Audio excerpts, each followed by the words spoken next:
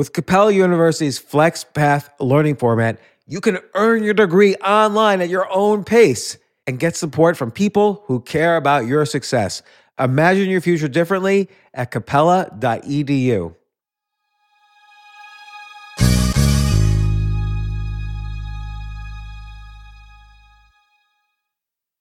Reese's peanut butter cups are the greatest, but let me play devil's advocate here. Let's see. So, no, that's a good thing.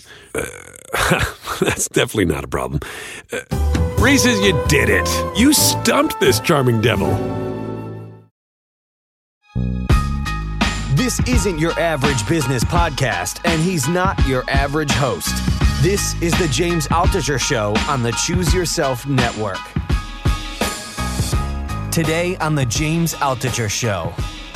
I think a lot of entrepreneurs, they suffer from, it's good to not be delusional when you have an idea. Like, you can't think to yourself, my business is the best business, or I'm the best comedian, or I'm the best athlete. You have to self-correct when you're delusional, but you also can't have too many doubts either, or else you'll be too pessimistic about your ability to succeed. Sure. No, I said this to you before, and I think we all know that there are different environments that we can be in that are better for us than others. I think you should be honest with yourself. You cannot be really successful unless you look in the mirror and you're honest with yourself, saying, am I doing everything I possibly can? And we all could be better. What's the biggest room in the world? The room for improvement. We can get better, and we should strive to be a better version of what we were yesterday than the day before. And so the more you care, the more you're willing to do. So I think the same way. I think though that it's related to, and sorry to interrupt. No. You're a quoter and I'm an interrupter.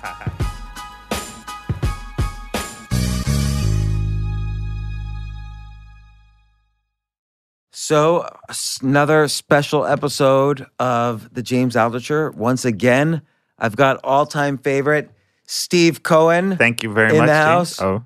Podcast producer extraordinaire, and also backed by popular demand since your last.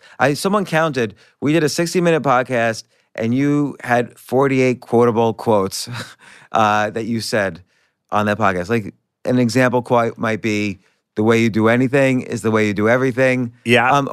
There's one that's like a tongue twister that you always say that I just heard you say. It's if you don't do the best with what you got to get what you could do best. I don't even know what it is. What's the quote? If you don't have time to do it right the first time. No. One? Oh, things work out best for those who make the best of the way things work out. Wait. Things work out best for those who make the best how things work out. No. Things work out best for those who make the best of the way things work out. Yeah, that's roughly what I said. Is that? No, you mangled it. I was right. You're wrong. All right. Steve 1, Chessmaster 0. Thank you. Good enough.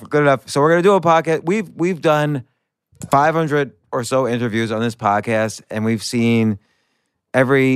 interviewed so many successful peak performers.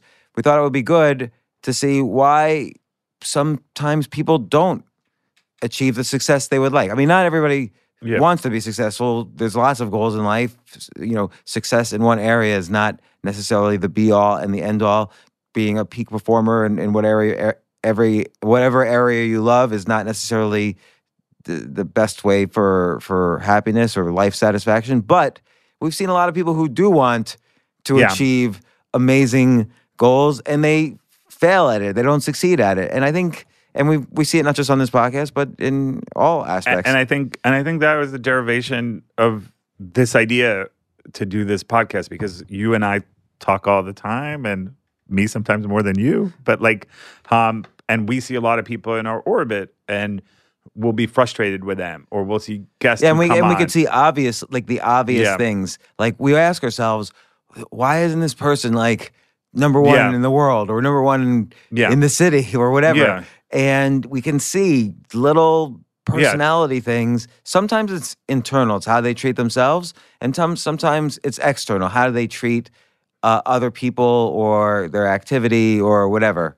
So absolutely. And I think, absolutely. And I think it's instructive for us, and we thought it would help other people. I mean, that's why we do this. We want people to listen and get value. It's not a vanity project. We want people to listen and say, okay, you know what? I can learn from that. And I learned from that too.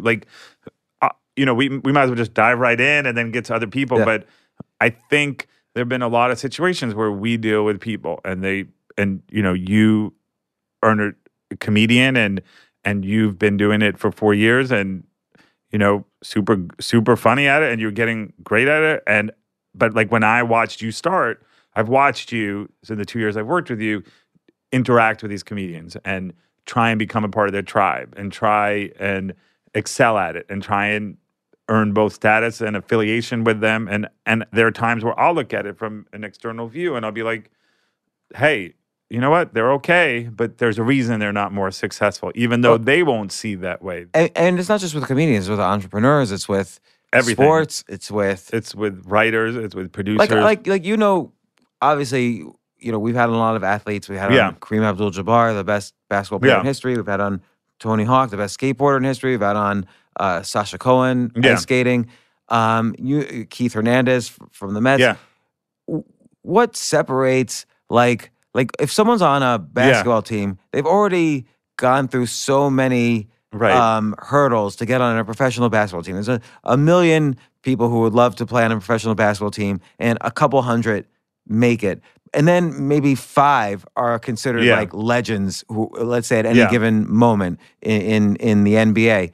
What separates like someone like a Kobe Bryant from someone who's probably just as good, but they could probably get there, but they don't? Like who could have gotten to where Kobe Bryant was? But he was like, I don't even know if he's retired or not. That's how. Yeah, he's retired, and he does an awful lot about, in that particular case, about having the Mamba mentality. What's that? A Mamba mentality, I think, is just kind of, that's a word I think it's kind of like a snake, like a rattlesnake or something like that. But he had a killer mentality. Like he had a way of looking at things where he was very, killer at it. And but what does that mean, like in practice? Like, were other basketball players who probably had just as much skill or physical talent, were they not? Was it a psychological thing? Was it they weren't practicing as much? Like, what was it? I think they probably weren't. And I think like we could see it. Like, I think it's kind of, you've talked a lot about this, about in the way up, like you talk about micro skills an awful lot. Like, okay, comedy is, likability or interacting with a crowd or crowd work or, just punchlines or writing or timing, and I think with that, yes, you're at a certain level, and the details separate the good from the great. It's not what you do; it's what you don't do. Oh my God, are you dropping quotes on us? Do I have to write this down? What was that first one? I just want to write the details separate the good from the great, and I think if you look at it, I wouldn't, okay, so we've had Bill Cartwright on the podcast. And so he just to mention, he was the center of the Chicago Bulls when Michael Jordan played with them. He won a bunch of championship rings or whatever they are. Yeah, he won 5. He won 3 as a player and 2 as a coach. And he's been around a lot of great players. And having been around him, I watch him evaluate different people. And I remember when we started, and then we'll get to like sports or different people. But like I think that I remember you were seeking approval because you wanted to join the fraternity of comedians. And I think that you were speaking to a bunch of comedians who had, a degree of success. They were talented and they were all talking, in my opinion, about their success. And they were kind of satisfied with it. And they said that you asked them about like, what's the difference between you and Amy Schumer and Chris Rock? And they were like, just money. We're just as good. And I felt like if I were around people who were of a comparable amount of success professionally, they, in music, they wouldn't be saying they're better than Adele. They wouldn't be saying they're better than Taylor Swift or Beyonce. They would say they love music and they love to do it. And I felt like that, in their opinion, they were complacent and they were happy where they were. And or do you think? And so, do you think they're complacent for artificial reasons? And again, I don't want to keep it to just comic because I find this in every area. No, for sure. But are they complacent because they're like, there's 2 ways to be complacent. Let's call positive and negative.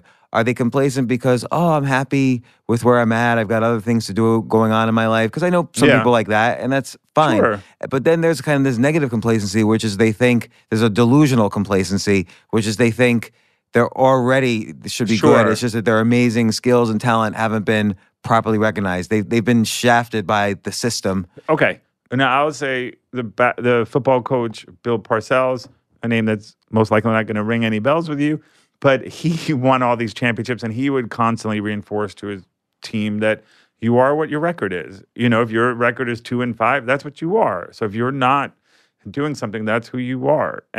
But I would say we all know people in our industry. You know, my dad was a physician. You were in computer programming.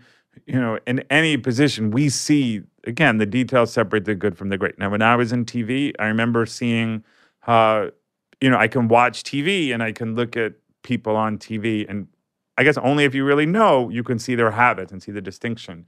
And, obviously Malcolm Gladwell's talked about it, but I was talking about it with a former colleague about a reporter. And I felt like, wow, she's, very physically appealing and she's, good, but I don't know why she's not further along. And sometimes it takes like a desire, like a real burning desire to get there, that successful people do stuff unsuccessful people don't do. And this producer said, well, Steve, when she does a piece, she just does the same rap and intro every single time. She doesn't vary it. She's not enterprising stories. She's repeating, not reporting. And we see that in every single industry.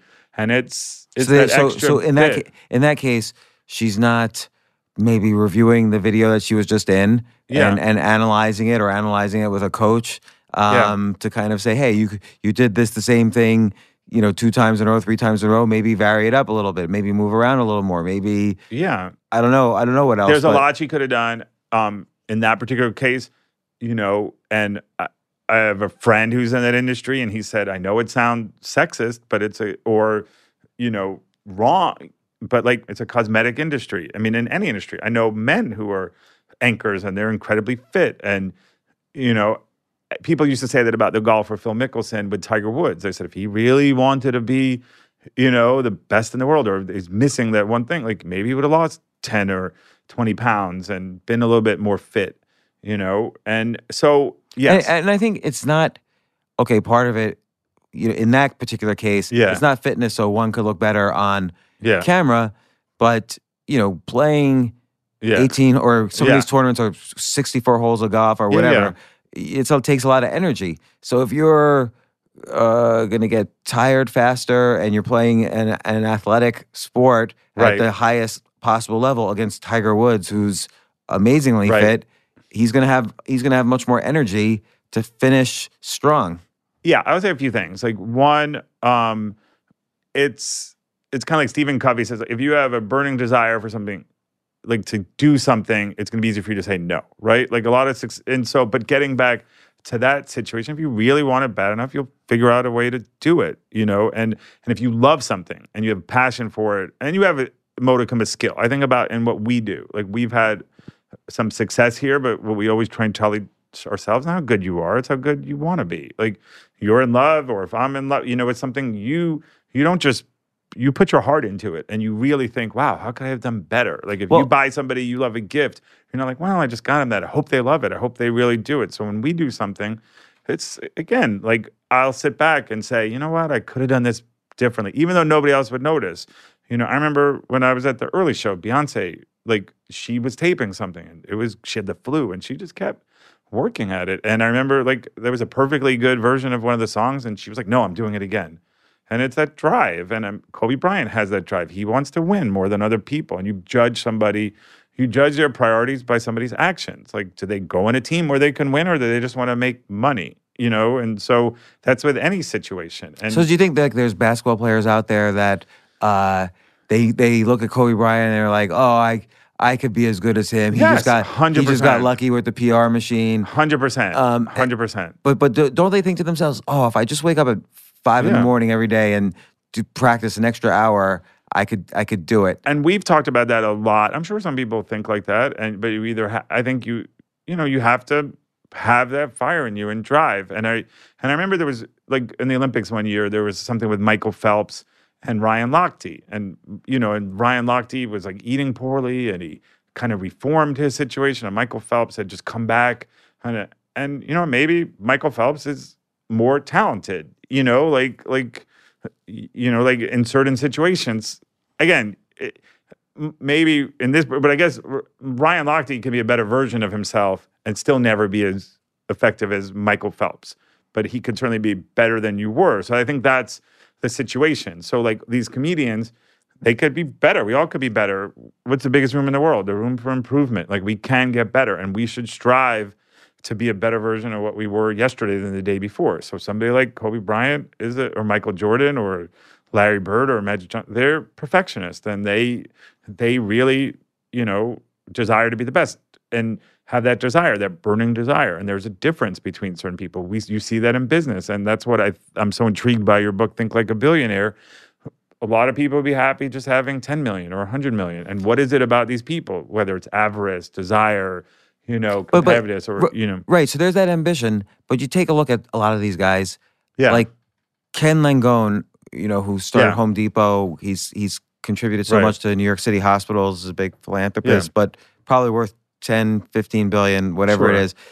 He described one story where I think it was 1969. He was losing a deal to Ross Perot. Yeah. In the morning, Ross Perot calls him and says, we're gonna do the deal with Goldman Sachs instead of you. And Ken Langone said, what are you doing for lunch? And Ross was like, Ken, you're in New York City. And Ken's like, I don't care. Book a place. I'll see you at 1. And he jumped right on a plane and flew to Dallas. So it means to me there's lots of things happening. Yeah. It's not just a desire for money. It means Ken Langone has to be physically healthy. I'm not saying he has to be in athletic shape or he has to be good looking. He just has to be healthy enough that he's going to have the energy to think on his feet really fast. And like if you're tired and sick, you can't think, I'm going to meet him for lunch and get there. Then he's got to get to the airport. He's got to handle the plane ride, drive there. He's got to have the kind of emotional backing around him. Like his wife and family have to be fine with it. He's got to bring whatever employee. He's got to have the right employees. So he's got to have the right people around him. He has to have faith in his ability to convince Ross Perot. So I think a lot of entrepreneurs, they suffer from, it's good to not be delusional when you have an idea. Like you can't think to yourself, my business is the best business, or I'm the best comedian, or I'm the best athlete. You have to self-correct when you're delusional, but you also can't have too many doubts either, or else you'll be too pessimistic about your ability to succeed. Sure. No, I said it to you before, and I think like we all know that there are different environments that we can be in that are better for us than others. Now, I happen to be a sports fan, and Kobe Bryant, his dad was a professional player in Italy. Maybe it helped him to be in Italy, and he didn't have, he was in an international country, a foreign country, and he came over here, but he came to the NBA as a young person, but he was groomed for it. And so he probably didn't have as many doubts as someone who rose up, got on a team, and is just, grateful to be on that team and doesn't work harder somehow because they think maybe they can't get better, or I don't know. I know, like, he studied Michael Jordan. He was very driven, and he came from an area where he felt a certain degree of like, sure, I'm entitled and I deserve this. But then he had that extra competitiveness. And I don't know, I don't know how much nature it is and nurture. You probably see it in 6 or 7 year old kids where they're competitive. They need to win. Like they throw a fit if they lose. And sometimes it's, but then you're going to say, okay, once you get to the NBA, everybody is like that. And they're not all like that. There are guys who, will go out to clubs at 3 or 4 in the morning, figuring like, I have $100 million in the bank. I can't control it. And it's in every profession. Like, well, I'm not in a good team, and they make excuses. Well, or here's another thing I've seen. So I'll go out to dinner with people who are quote unquote entrepreneurs or writers or whatever. Sure. And they always tell me, well, here's my idea for a business. Here's my idea for a book. Yeah. And then they'll keep talking and drinking and talking and drinking. Yeah. Next thing I know, it's like 11 p.m. And for me, I like to get up early so I can start writing or whatever. When I wonder to myself if these people are doing it every single, there's sort of this inertia where you have all these ideas, but you never execute on them. Like inertia just keeps driving you forward, but you can't succeed if you're not actually doing things. Well, yesterday I was carving out the time. Yesterday I had dinner with someone, and she's a track and field champion, and she was like an Olympic caliber athlete, and she was like, I stopped eating at 6 or 7 in the morning, and it was hard for me. My dad was a champion, track and field person himself, and when I was 13, I was the best in my country. But then he told me, listen, you're good for this level, but if you really want to be good, you're gonna have to deny yourself certain things. And it's the old line, like, it's not what you do, it's what you don't do. It's not the athlete who like works out 3 or 4 hours a day. It's a guy who's not eating McDonald's. It's a guy who's not going out drinking with everybody. It's the guy who's getting enough rest. And a lot of those people, they think that they could talk it into existence. And we've talked a lot about how you could act something into existence, and so Yeah, like to write, you could have the best ideas for a thriller in the world, but we know, like we just had Brad Thor on the podcast, we know that guy writes, what did he say, like 3,000 words a day, basically. And I'll say this for people, because even though like there's that aphorism, like no man's a hero to his valet, or familiarity brings contempt. I've been with you for 2 years and you work harder than anybody I've ever seen. And so it's not an accident. So I think people look at people's results and they say they have jealousy or they have envy, but you should stop and think. And like, well, that athlete spent a lot of time in the gym, or he spent a lot of time training, or he spent a lot of time reading every book about it. And so I think you should be honest with yourself. You cannot be really successful unless you look in the mirror and you're honest with yourself, saying, am I doing everything I possibly can? And I feel like a little humbled and presumptuous to talk about other people's stuff, because I know, as we've said, like, don't point the finger, point the thumb. We can look at ourselves, and there are reasons when I'm not more successful. I could be doing things that I'm not doing, or doing stuff you're more uncomfortable with, or doing what's most important first. Well, and that's a good point, because I sometimes, let's say among my books that I've written, I think sometimes towards the end, like I get very excited to start, and then I write the book. But we've talked about this also, that the details at the end are just as important as how you start. Like, it's a different skill set to kind of finish something. But I think I get careless sometimes. I don't do that extra final step often that it takes to be great. Well, it's really hard to do the details at the end. Well, Jay-Z said, treat your first like your last and your last like your first. I mean, you have to treat it a certain way. In relationships, you should treat people with the same deference you do in the middle of the relationship than you do in the beginning. When in the beginning, you're so deferent to them and you're so concerned about them. And I try and do that. I try and appreciate people and respect it. We all lose sight, though, of different things in our lives.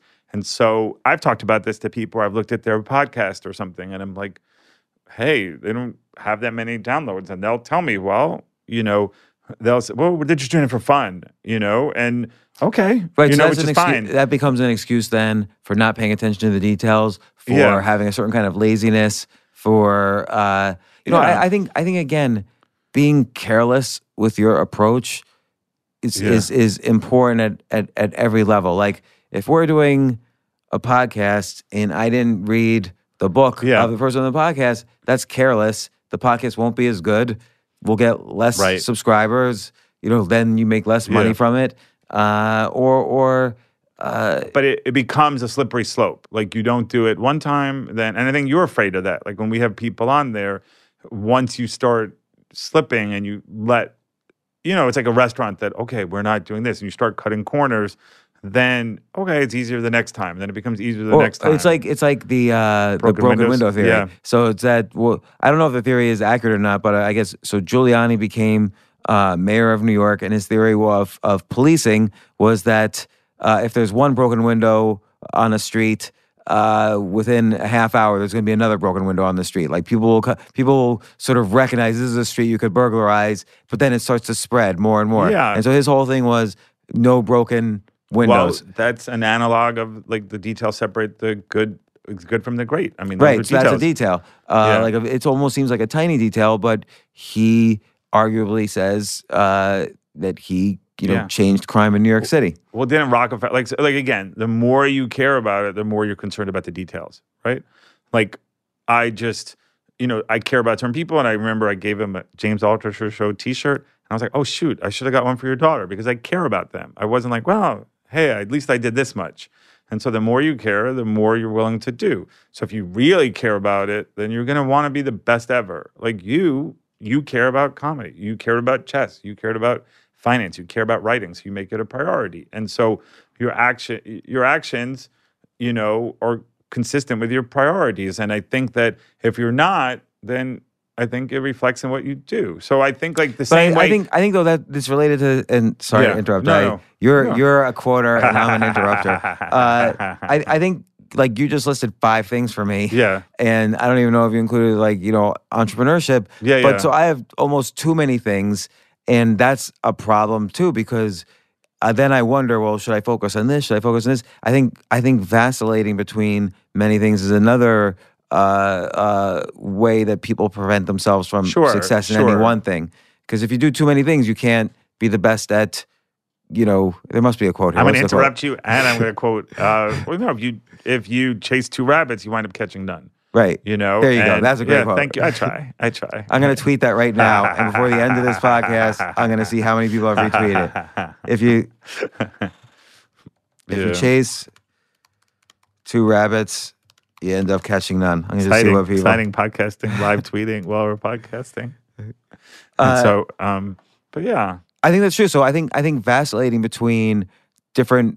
I remember my very first business, we were making websites for entertainment companies, but at different points we thought, oh, maybe we can make more money as a record label, or maybe we can make more money making. Right. Literally, we thought we could be a tea company, and so we were, until we really started to focus on, okay, we're gonna build great big websites and charge a lot for it. We weren't able to grow as a business. We were still trying to find. And I think you see that, even like for sports, you can't be great at everything. You have to say, what am I going to be? Am I going to be the best pitcher, or am I going to be the best hitter? Am I going to be the best catcher? Well, that's, and again, I remember one time I happened to watch Bill Cartwright like train some kid, and he was this really good young player, and he was looking at him and he's saying, well, what could he do that nobody else can do? Is he a better shooter than any of us? A better rebounder? And so I think, and Ben Horowitz, who, I always respect his stuff, wrote a book, The Hard Thing About Hard Things, and he talks about hiring people, and he talked about, we hire sometimes people who don't have weaknesses, but we don't hire them for like being incredibly strong in a particular area. So you had this conversation with David Epstein about like in the book Range, which I thought was a great book about generalization versus specialization. But again, what is success? I think that comes down to it. And again, some people are happy being a comedian and having, getting $100 or $200 or touring. And it's all, I think for me, I have to define success a certain way. And I've said this to you. And again, comparison is the thief of joy. Don't compare. It makes you bitter or vain. Like form your own sense of like what is success. And success to me, like John Wooden would say, is like knowing that you did the best you possibly could to be the best version of yourself. But like you've talked about what you what you really want to do, and you want to be a good dad, you want to be a good husband, you want to be good to those people around you, you want to have good people around you. I try and avoid people who make me fearful or sad, but I think like so some people are happy. Like, and I remember reading a very good article in Sports Illustrated, and it was about the basketball player Daryl Dawkins, who faced so many expectations his whole life, and he passed recently, but he was a very fun-loving guy. Like he, had all these nicknames, and he claimed he went from Lovetron, and they thought he was going to be like Kareem Abdul-Jabbar or Moses Malone, or this great player. And he was like such a prodigious physical talent, and he never really reached it. And, I remember there was this writer, Dave Wall, wrote this great piece, and he said, you know what? The guy played 13 years. He scored, thousands of points. Maybe he wasn't the best ever, but he made a lot of people laugh. He had so much fun. He, was just a fun guy and to be around. And he had a lot of people who loved him. And we should all be so lucky. We should all be so lucky to have that kind of situation. So I think for us, and we've talked about it, like different hierarchies or comparing. And so, but I do think, I remember also, again, I'm place you weren't likely to be at. I remember one time I was watching a basketball game, and the Knicks, earlier in my career, I would go to a lot of sporting events and go to the locker rooms, and the Knicks lost to the Indiana Pacers, and Reggie Miller scored like 8 points, and like it was a famous game where like he totally just took over the game. And I happened to follow him in the locker room, and he's screaming at the top of his lungs. He's saying, they don't want it. They don't want it, so we'll take it. And he was very hungry. He wanted to win. He had a drive. It doesn't mean you always succeed. But like some people don't want it. So like some of those people who come in and do a podcast and they're just riffing and they're not prepared and they're not trying to provide any value and it's a vanity project and they're more concerned about looking cool or sounding cool rather than really making a change, like Seth Godin would say, like making a change for somebody. Like when you watch something good, you hear a song, it makes a change in you. You listen to it and you say, wow, I really like it. You have a certain feeling. It's not just throwing something out there. So, but those people don't make any change. You know, you don't go on a limb, you're not going to grab fruit, and it's not. And so, fine, they're looking for different things than we're looking for, but like the same way, but maybe they not, know, though. but they know that it's, they know that, you know, that they're not. But other people, like you said, they delude themselves. They don't think that they think they're doing everything they can. They think they are.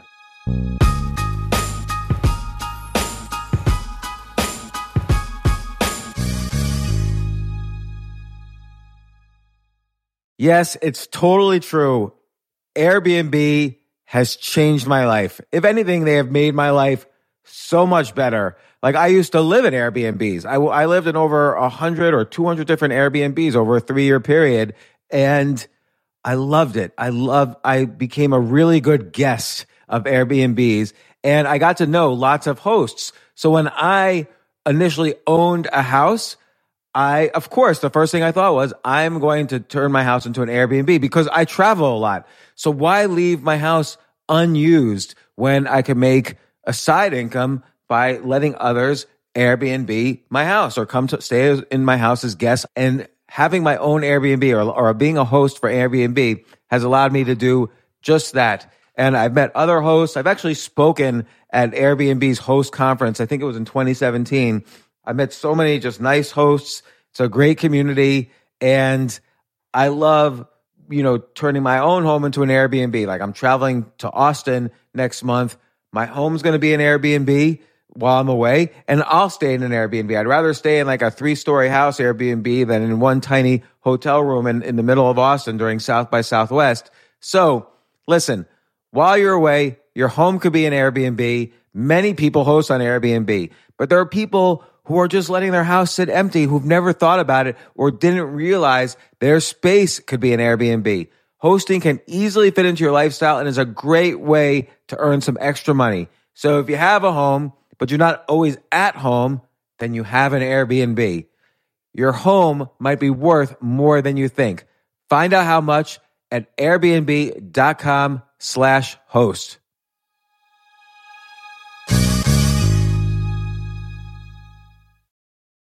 Daylight savings time is starting up again. Okay, podcast is over. That's all you needed to know. But why do we have daylight savings time?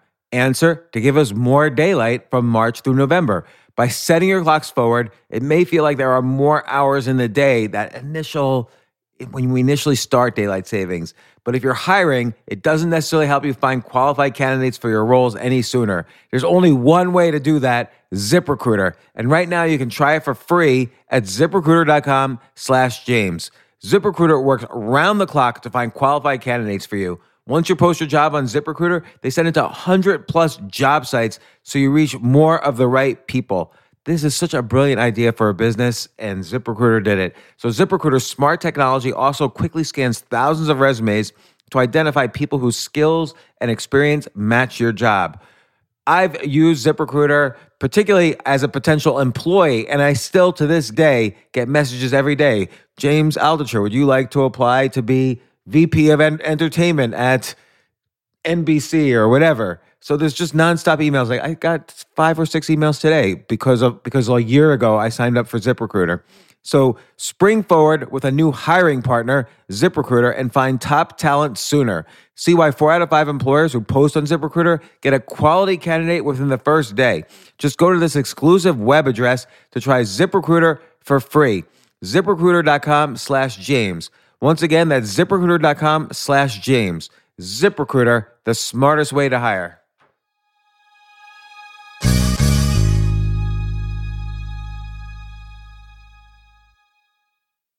Hey, listen, men's health is important.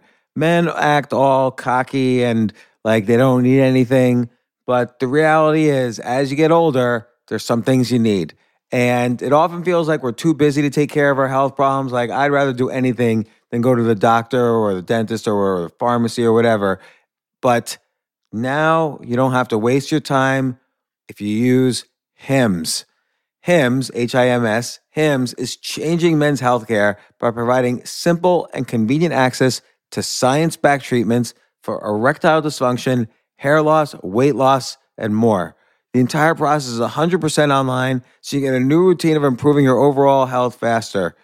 Jay, you listening to all this? Yes, I definitely gonna use Hims from now on. Not that you need it. You're young and healthy. James, I'm 35. You're getting there. You might need it. Who knows?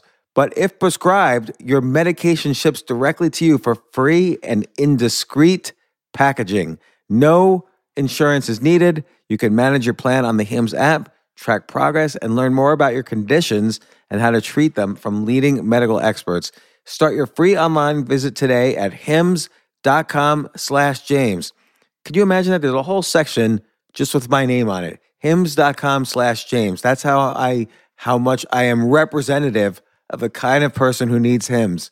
That's hims.com/James for your personalized treatment options. hims.com/James. Prescriptions require an online consultation with a healthcare provider who will determine if appropriate. Restrictions apply. See hims.com/James for details and important safety information. Subscription required. Price varies based on product and subscription plan.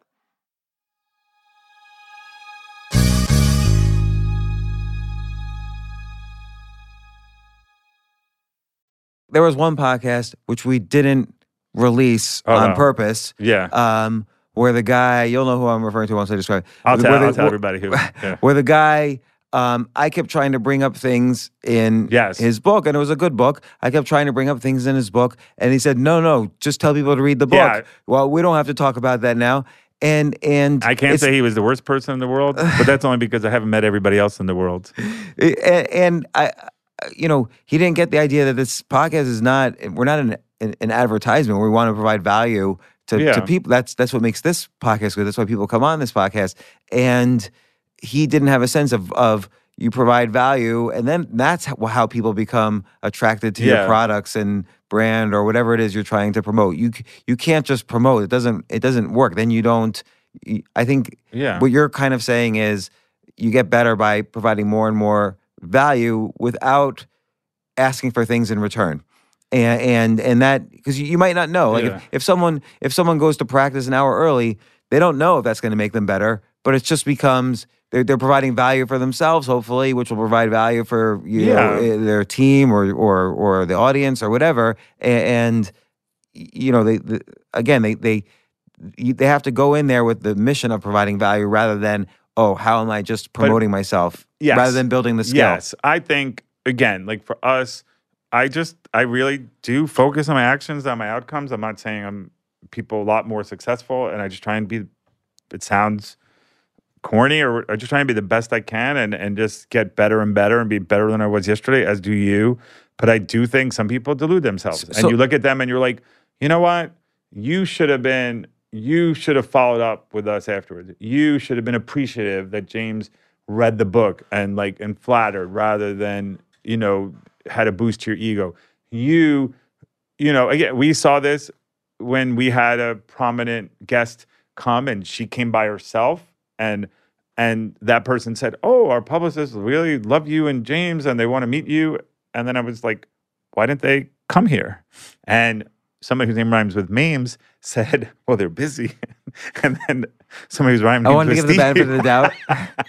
Somebody whose name rhymes with Steve said, well, if she were Jennifer Lopez, there'd be 10 of them here.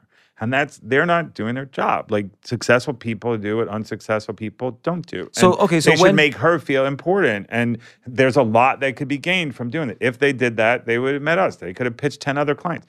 They could have worked with that person and said, you know what? You're right. You should do this, this, and this. What do you want to do? They can make that person feel better. Everything we do is based on how we feel. Why is somebody going to come on our show? Why is somebody wear Gucci versus Payless?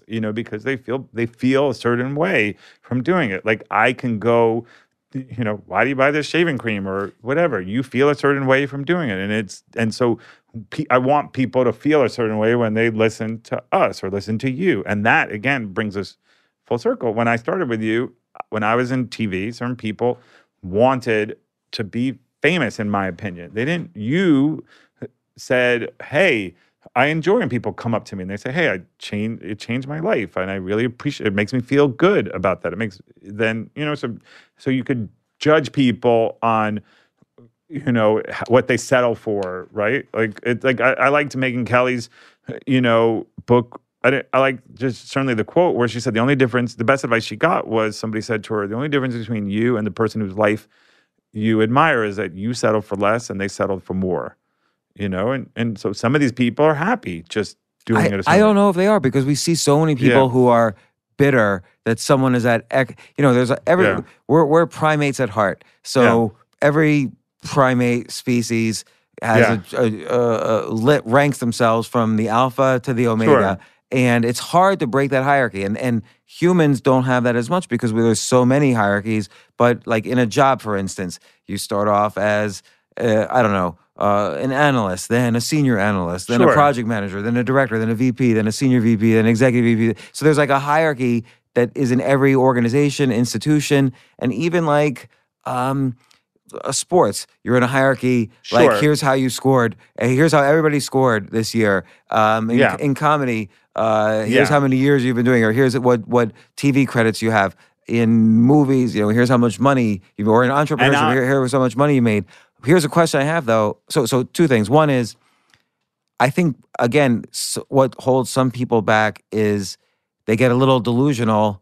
I think bitterness is kind of an ancillary outcome from being delusional. You think, I should already be... Sure. Some of the hierarchy is arbitrary. So you kind of have to kind of work on those details to make it not arbitrary. But I think some people think that they should be at the alpha when they're somewhere in the middle because they haven't taken care of all the details. But they see aspects of themselves that they say, well, I'm better than so-and-so. I should be here. And then that stops them because they stop working on the details. Listen, I'm the first person to say, like, I was the same person. I mean, I've been in environments where I'm really thriving and I'm the same person.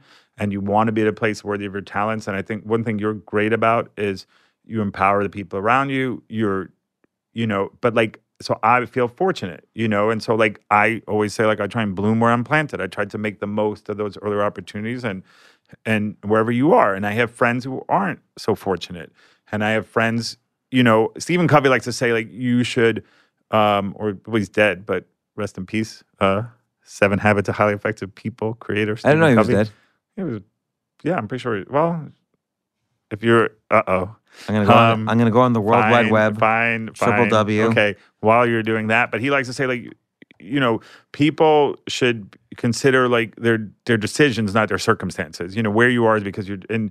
And I like to say, like, hey, make the best of whatever situation you're in. But like certain times you're not in a great situation. It's very crowded. It's hard. So getting back to your NBA analogy, I'm sure some people look at it and they're like, you know what, that coach, is not playing me, and he likes this person, that person's his nephew, or you see it in comedy, the booker's not putting it in me, you see it in, any situation. And yes, there's some arbitrary situations. But I think just like with investing, you take away the risk of the arbitrary by diversifying. And isn't that what you're doing when you say, oh, what if I, like you, like maybe if you just keep doing comedy, you'll be Dave Chappelle, Chris Rock, and Jerry Seinfeld all rolled into one.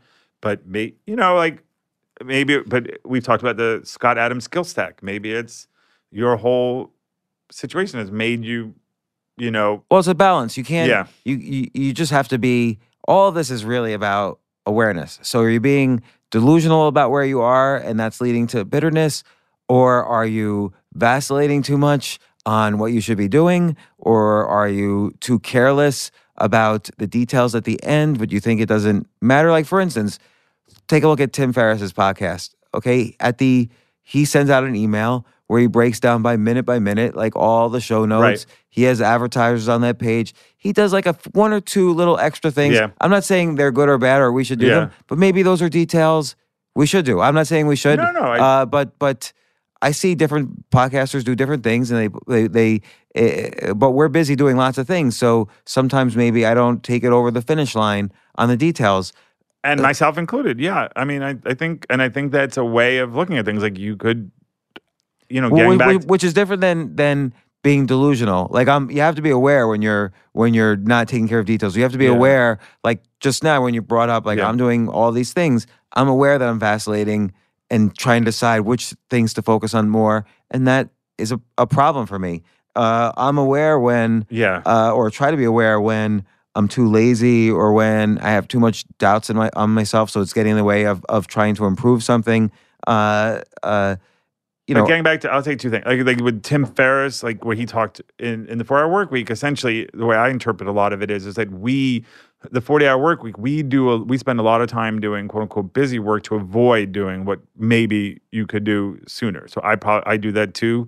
I remember you used to watch The Honeymooners, and he would always play Swanee River before he did something, and that's like we do that too. We don't put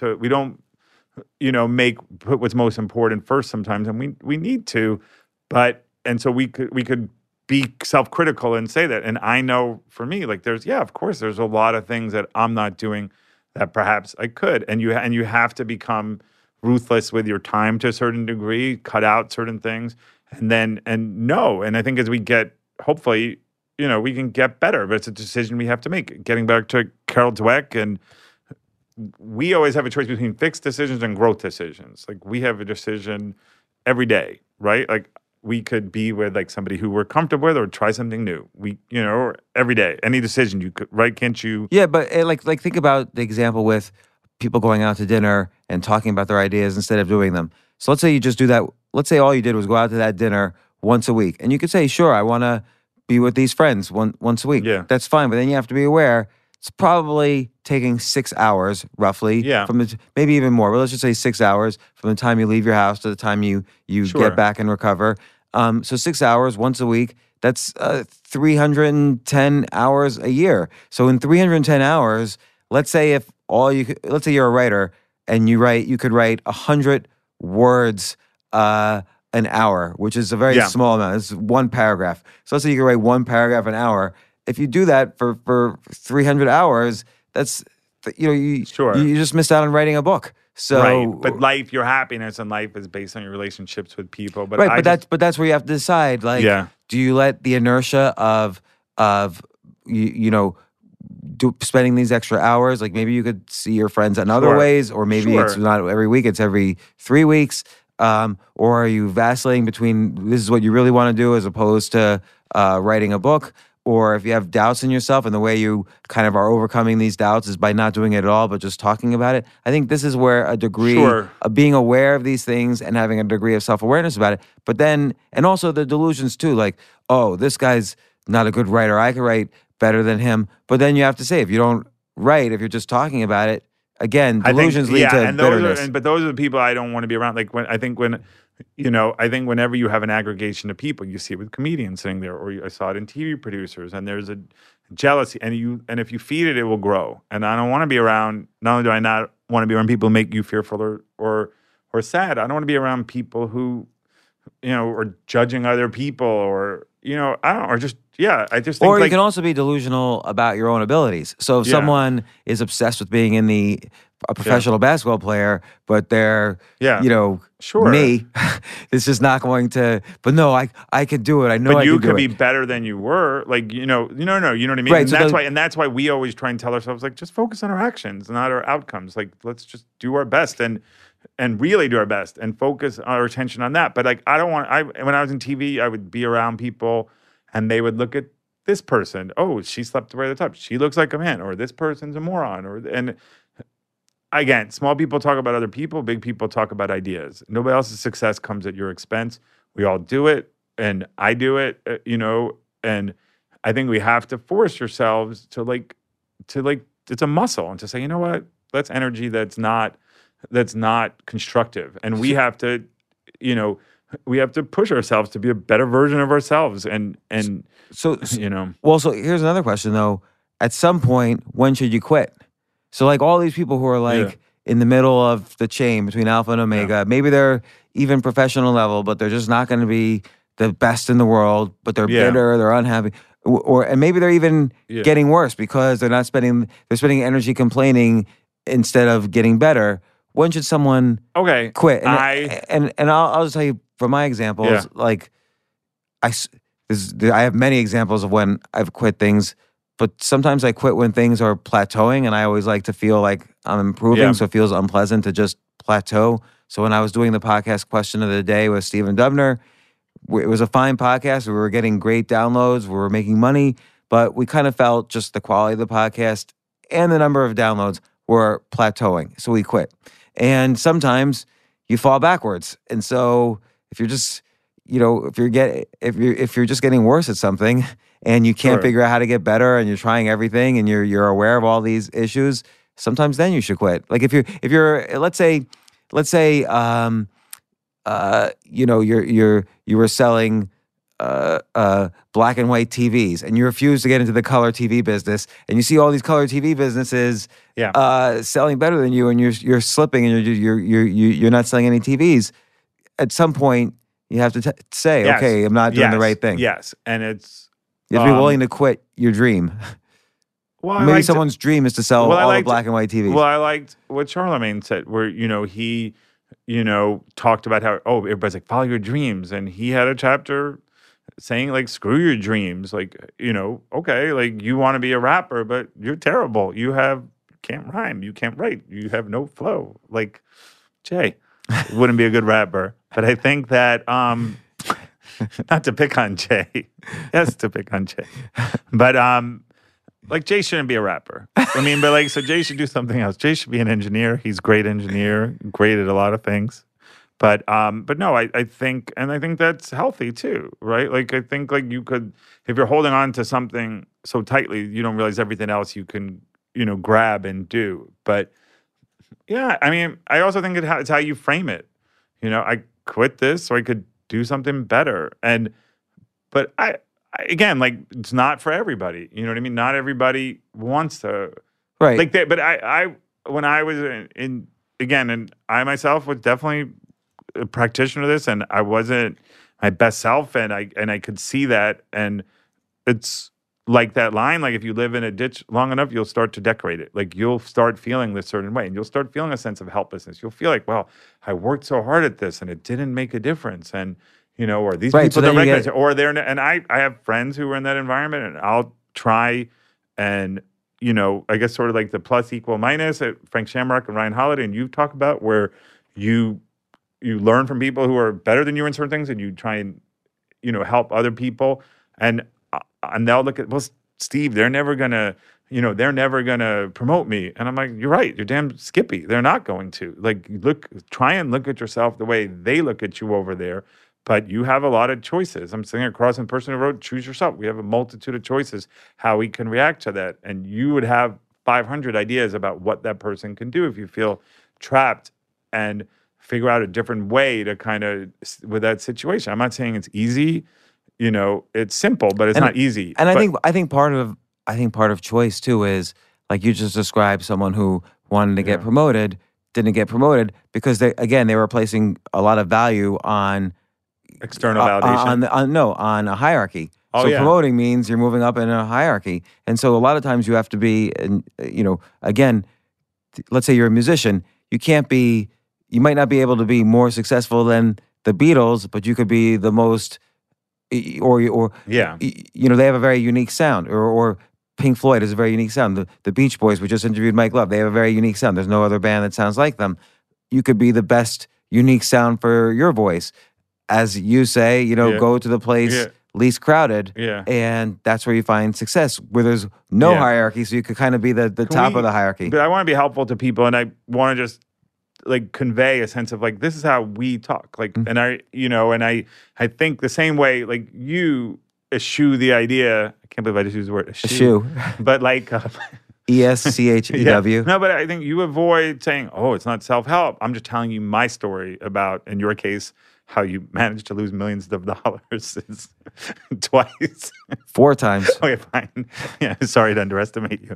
No, but like, but Underestimate my that stupidity. specific example, and I've heard people talk about they don't need a how-to business book. They want to read a biography about somebody and say this is how that person handled it. And I mentioned that example of like a publicist who wouldn't even come with that client over there, and it's wrong on like 10 different levels. And and it's wrong. It doesn't make that person feel important. They're not going the extra mile. They can go back to the office another time and do it. They're not trying to help their other clients. They just think small. And those people are prisoners of the moment. They're not prisoners of a bigger dream. They're not trying to do something different, And I think I've watched you, and you've been pretty generous to people around here. And it doesn't mean you have to be obsequious to you. It doesn't mean that you have to be a certain way. But like we've had people on our podcast and you see them, hey, long time no see. And they're like, when are you going to have me back on the podcast? And I want to say, and most of the time I do, I'd say, moron, why don't you invite him on your podcast, which in comparison to ours is 2 styrofoam cups and a piece. Well, I don't want to compare. But in a comparison to ours, it's not as popular. But like, what's the worst thing James is going to say? No, screw you. Only come on mine. Like, it's like, give something. Like, try and be valuable. Happiness begins where selfishness ends. Like, don't always just think about yourself and be transactional. And I'm like, that's why you're not more successful. I'll be honest with you, that you're selfish, you're short-sighted, that you're not thinking about a win-win, and you're not thinking big enough. You're not thinking about, okay, let's make the pie bigger. You're thinking that it's a zero-sum game, and it's not. And I see a lot of people like that, and I see them with us. And it's like, if I want to meet with somebody, like, I will sit there and say, hey, I hope this can work out for both of us. And I really do. I'm not trying to spin somebody like a dreidel. I'm trying to just be like, hey, I think this could work for you guys. And hopefully it works, for both of us. It will help you to come on our podcast. You'll have a great conversation. Getting back to how it makes you feel, you'll feel good. You'll feel like you learned something. You'll feel like, you reached some listeners. You feel like you had somebody who invested in you. So please invest in us. And so those people aren't like that. And too bad, so sad, Yeah, no, I think we talked about a lot of different ways someone can invest in themselves, but I think that's a really important point. If you invest in others, and that's like planting a seed. Of course, not every seed blooms, but if you do it enough times, you're going to have many opportunities in the future based on these people you invest in. And you don't do that transactionally. You don't do that in the hopes that they return the favor. You do that because you want to be generous and you want to help them. But ultimately, if you help good people, it's going to come around. I think for me, a lot of it is, again, it's about like how it makes you feel. And it's the same thing with any situation. And you have to it's kind of like James Fowles' Atlantic Magazine used to say, like, make what's important interesting. So we should make the right thing to be the stuff that feels good to do it. So Tony Robbins talked about it. Is if you see a hamburger there, you have to train your mind to think like it doesn't feel good to eat that hamburger. It feels good that you have the discipline to avoid that hamburger. And it feels good, like Eleanor Roosevelt said, the future belongs to those who believe in the beauty of their dreams. Like, it feels good to feel like, wow, I have this bright, beautiful future. Me being like you, thin in the waist, pretty in the face, and you have all this stuff there, but you have a future of like, so those people, it's their misfortune and their short-sightedness that they don't feel good by helping other people. They think it's, and that's... And by the way, none of this stuff is hard. Like, it doesn't, like, there's all this advice, like, if you want to move from the middle of the hierarchy to the alpha, you have to work 100 hours a week. You have to destroy yourself doing so. A lot of this is just about being aware of when you're being careless, which sometimes details just take seconds to correct.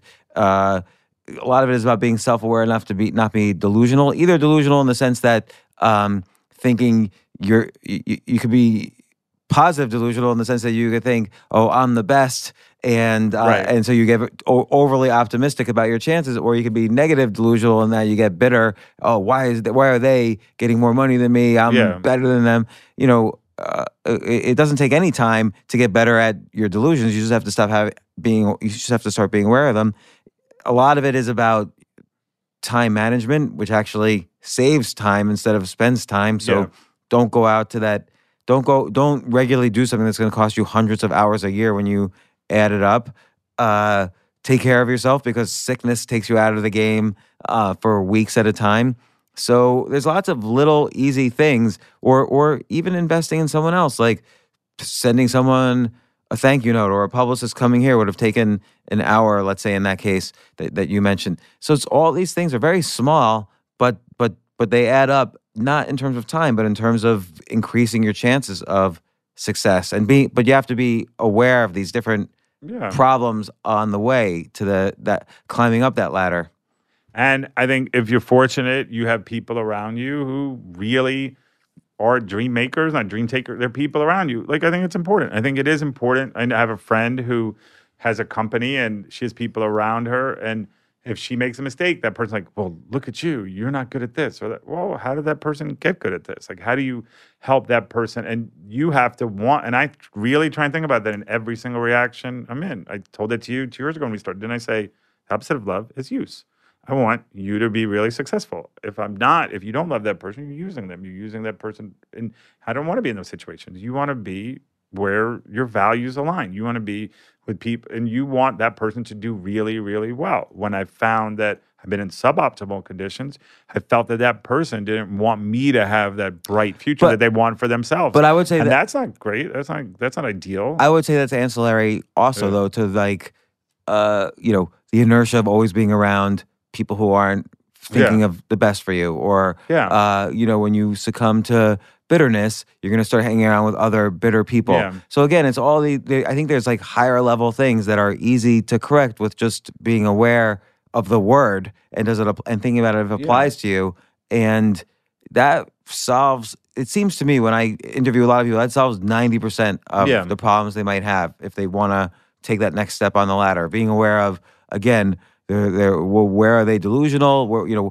I see many entrepreneurs who smoke crack about their businesses. They hate every other business, but they think their business is the best when they're not really looking at it, or they're lazy. And what do you do when you see them? You go and you tell them, or you're just like, this guy's out to lunch. You can't tell them because they're not aware that that's a problem. It's like almost like a cognitive bias. Like they're not aware that. But they feel. I'm sure they feel like, hey, I need to feel this way. I need to believe this. Same way that people feel like you wear a turtleneck, you're Steve Jobs. You could say, look, there's no market for what you're doing, and they'll say they have always a response. We'll create a market, and so or the market doesn't know it's there yet. We'll educate them. So there's no real way to tell me. Self-awareness is really the important thing. There's a lot of people who are, again, just plagued by like what you're talking about, hanging out people who aren't thinking of the best for you. That's either out of your own inertia in terms of you don't feel like moving into a different situation, or your own delusions that maybe if you could change them when you can't. That's why I can't tell an entrepreneur your idea is bad. You can't really change people who are delusional. They have to change it. If you're around sick people all the time, either you're going to get sick, or you're going to get sick, and B, they're not going to succeed because they're sick all the time, and then they're going to get bitter and have doubts and be careless and vacillate between different things. And all these things are sort of macro. They're high level. There's specific strategies for being successful, but this is like higher level where you can if you eliminate these problems, then you could start talking about techniques like, okay, I'm going to be around people who are good for me. But those are just ancillary to these kind of higher level things to be aware about. But getting back to Kobe Bryant and sports, Malcolm Gladwell did a very good podcast about revisionist history about the basketball player Rick Barry, who shot free throws underhanded. And even like the Columbia women's team didn't want to do it because it was granny style. So he was like one of the only two people. And he had like a quote about Rick Barry, who was just an unlikable person. And Rick Barry couldn't care less. Like he didn't care if the whole league hated him. And so you have to, the nail that sticks out gets hammered. Like you have to, like if you're in TV and you want to be the best producer around, some people are going to hate you. They want you to hang around them in the cafeteria. They want you to gossip about other people. And so you have to be willing. And so nobody really like Rick Barry couldn't care less if everybody thought he looked like a granny shooting underhanded. He didn't care if everybody hated his guts. He was a certain type of personality, and he just didn't have that, gene where he cared. So I have to work on that. I have to work on that one. And so you're going to get it. Like you're going to get it in any situation. And there's a degree of like anti-fragility where you just have to be like, okay, I'm going to get it anyway. I kind of liked in the debate, the other day where Pete Buttigieg said, okay, like here's what's going to happen in this debate. If we do this, this, and this, they're going to say we're socialist. And if we do this, this, and this, guess what? They're going to say we're socialist too. So we have to do what we think is right, And so I think if those comedians who are happy being at a certain level, maybe they are. Maybe they're like the Daryl Dawkins who had a great family life and loved life. And we all have to decide what's our level of success is, how we define it. But even then, I think always just being aware of these, whether you're happy at that level or not, being aware of what the opportunities are, being aware of when you're delusional, being aware of when you're careless, being aware of when you're not treating yourself well, so you're getting sick more. Just being aware of all these kind of potential obstacles, whether you want to move forward or not. I think awareness is of these things are key. But anyway, Steve Cohen, once again, thank you James, for co-hosting today's podcast. Thank you for having me. A real thrill. We should do these every week. Why I would stopped. Love to. Yeah. You booked too many people for me, and we had to stop doing them. Again, I would say, don't point the finger, point the thumb. It's you. It's true. You always say. Here's the typical your conversation. eyes are bigger than your stomach. Here's the typical conversation. I'll say, Steve, do not book anybody next week. And then you'll say, well, how about if we get Chris Rock on? Yeah, exactly. And I'll be like, okay. Well, you have to ask. Like you do. No, but you have to, like, that's why we're successful. We have to just keep doing the things like Stephen Covey, is he alive or not? No, he died in 2012. See, thank you. He lived a wonderful life and helped a lot of people, Stephen Covey. But I would say though that I just think like you have to sharpen the saw. Stephen Covey would say. Yeah, I got to do that. Yep. You're fine, but I have to do it. I'm perfect. You're terrible. All right, thanks, Steve. You're welcome.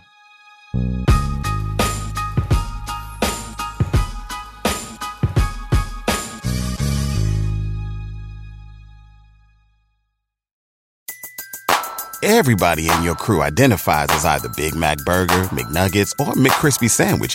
But you're the Filet-O-Fish Sandwich all day.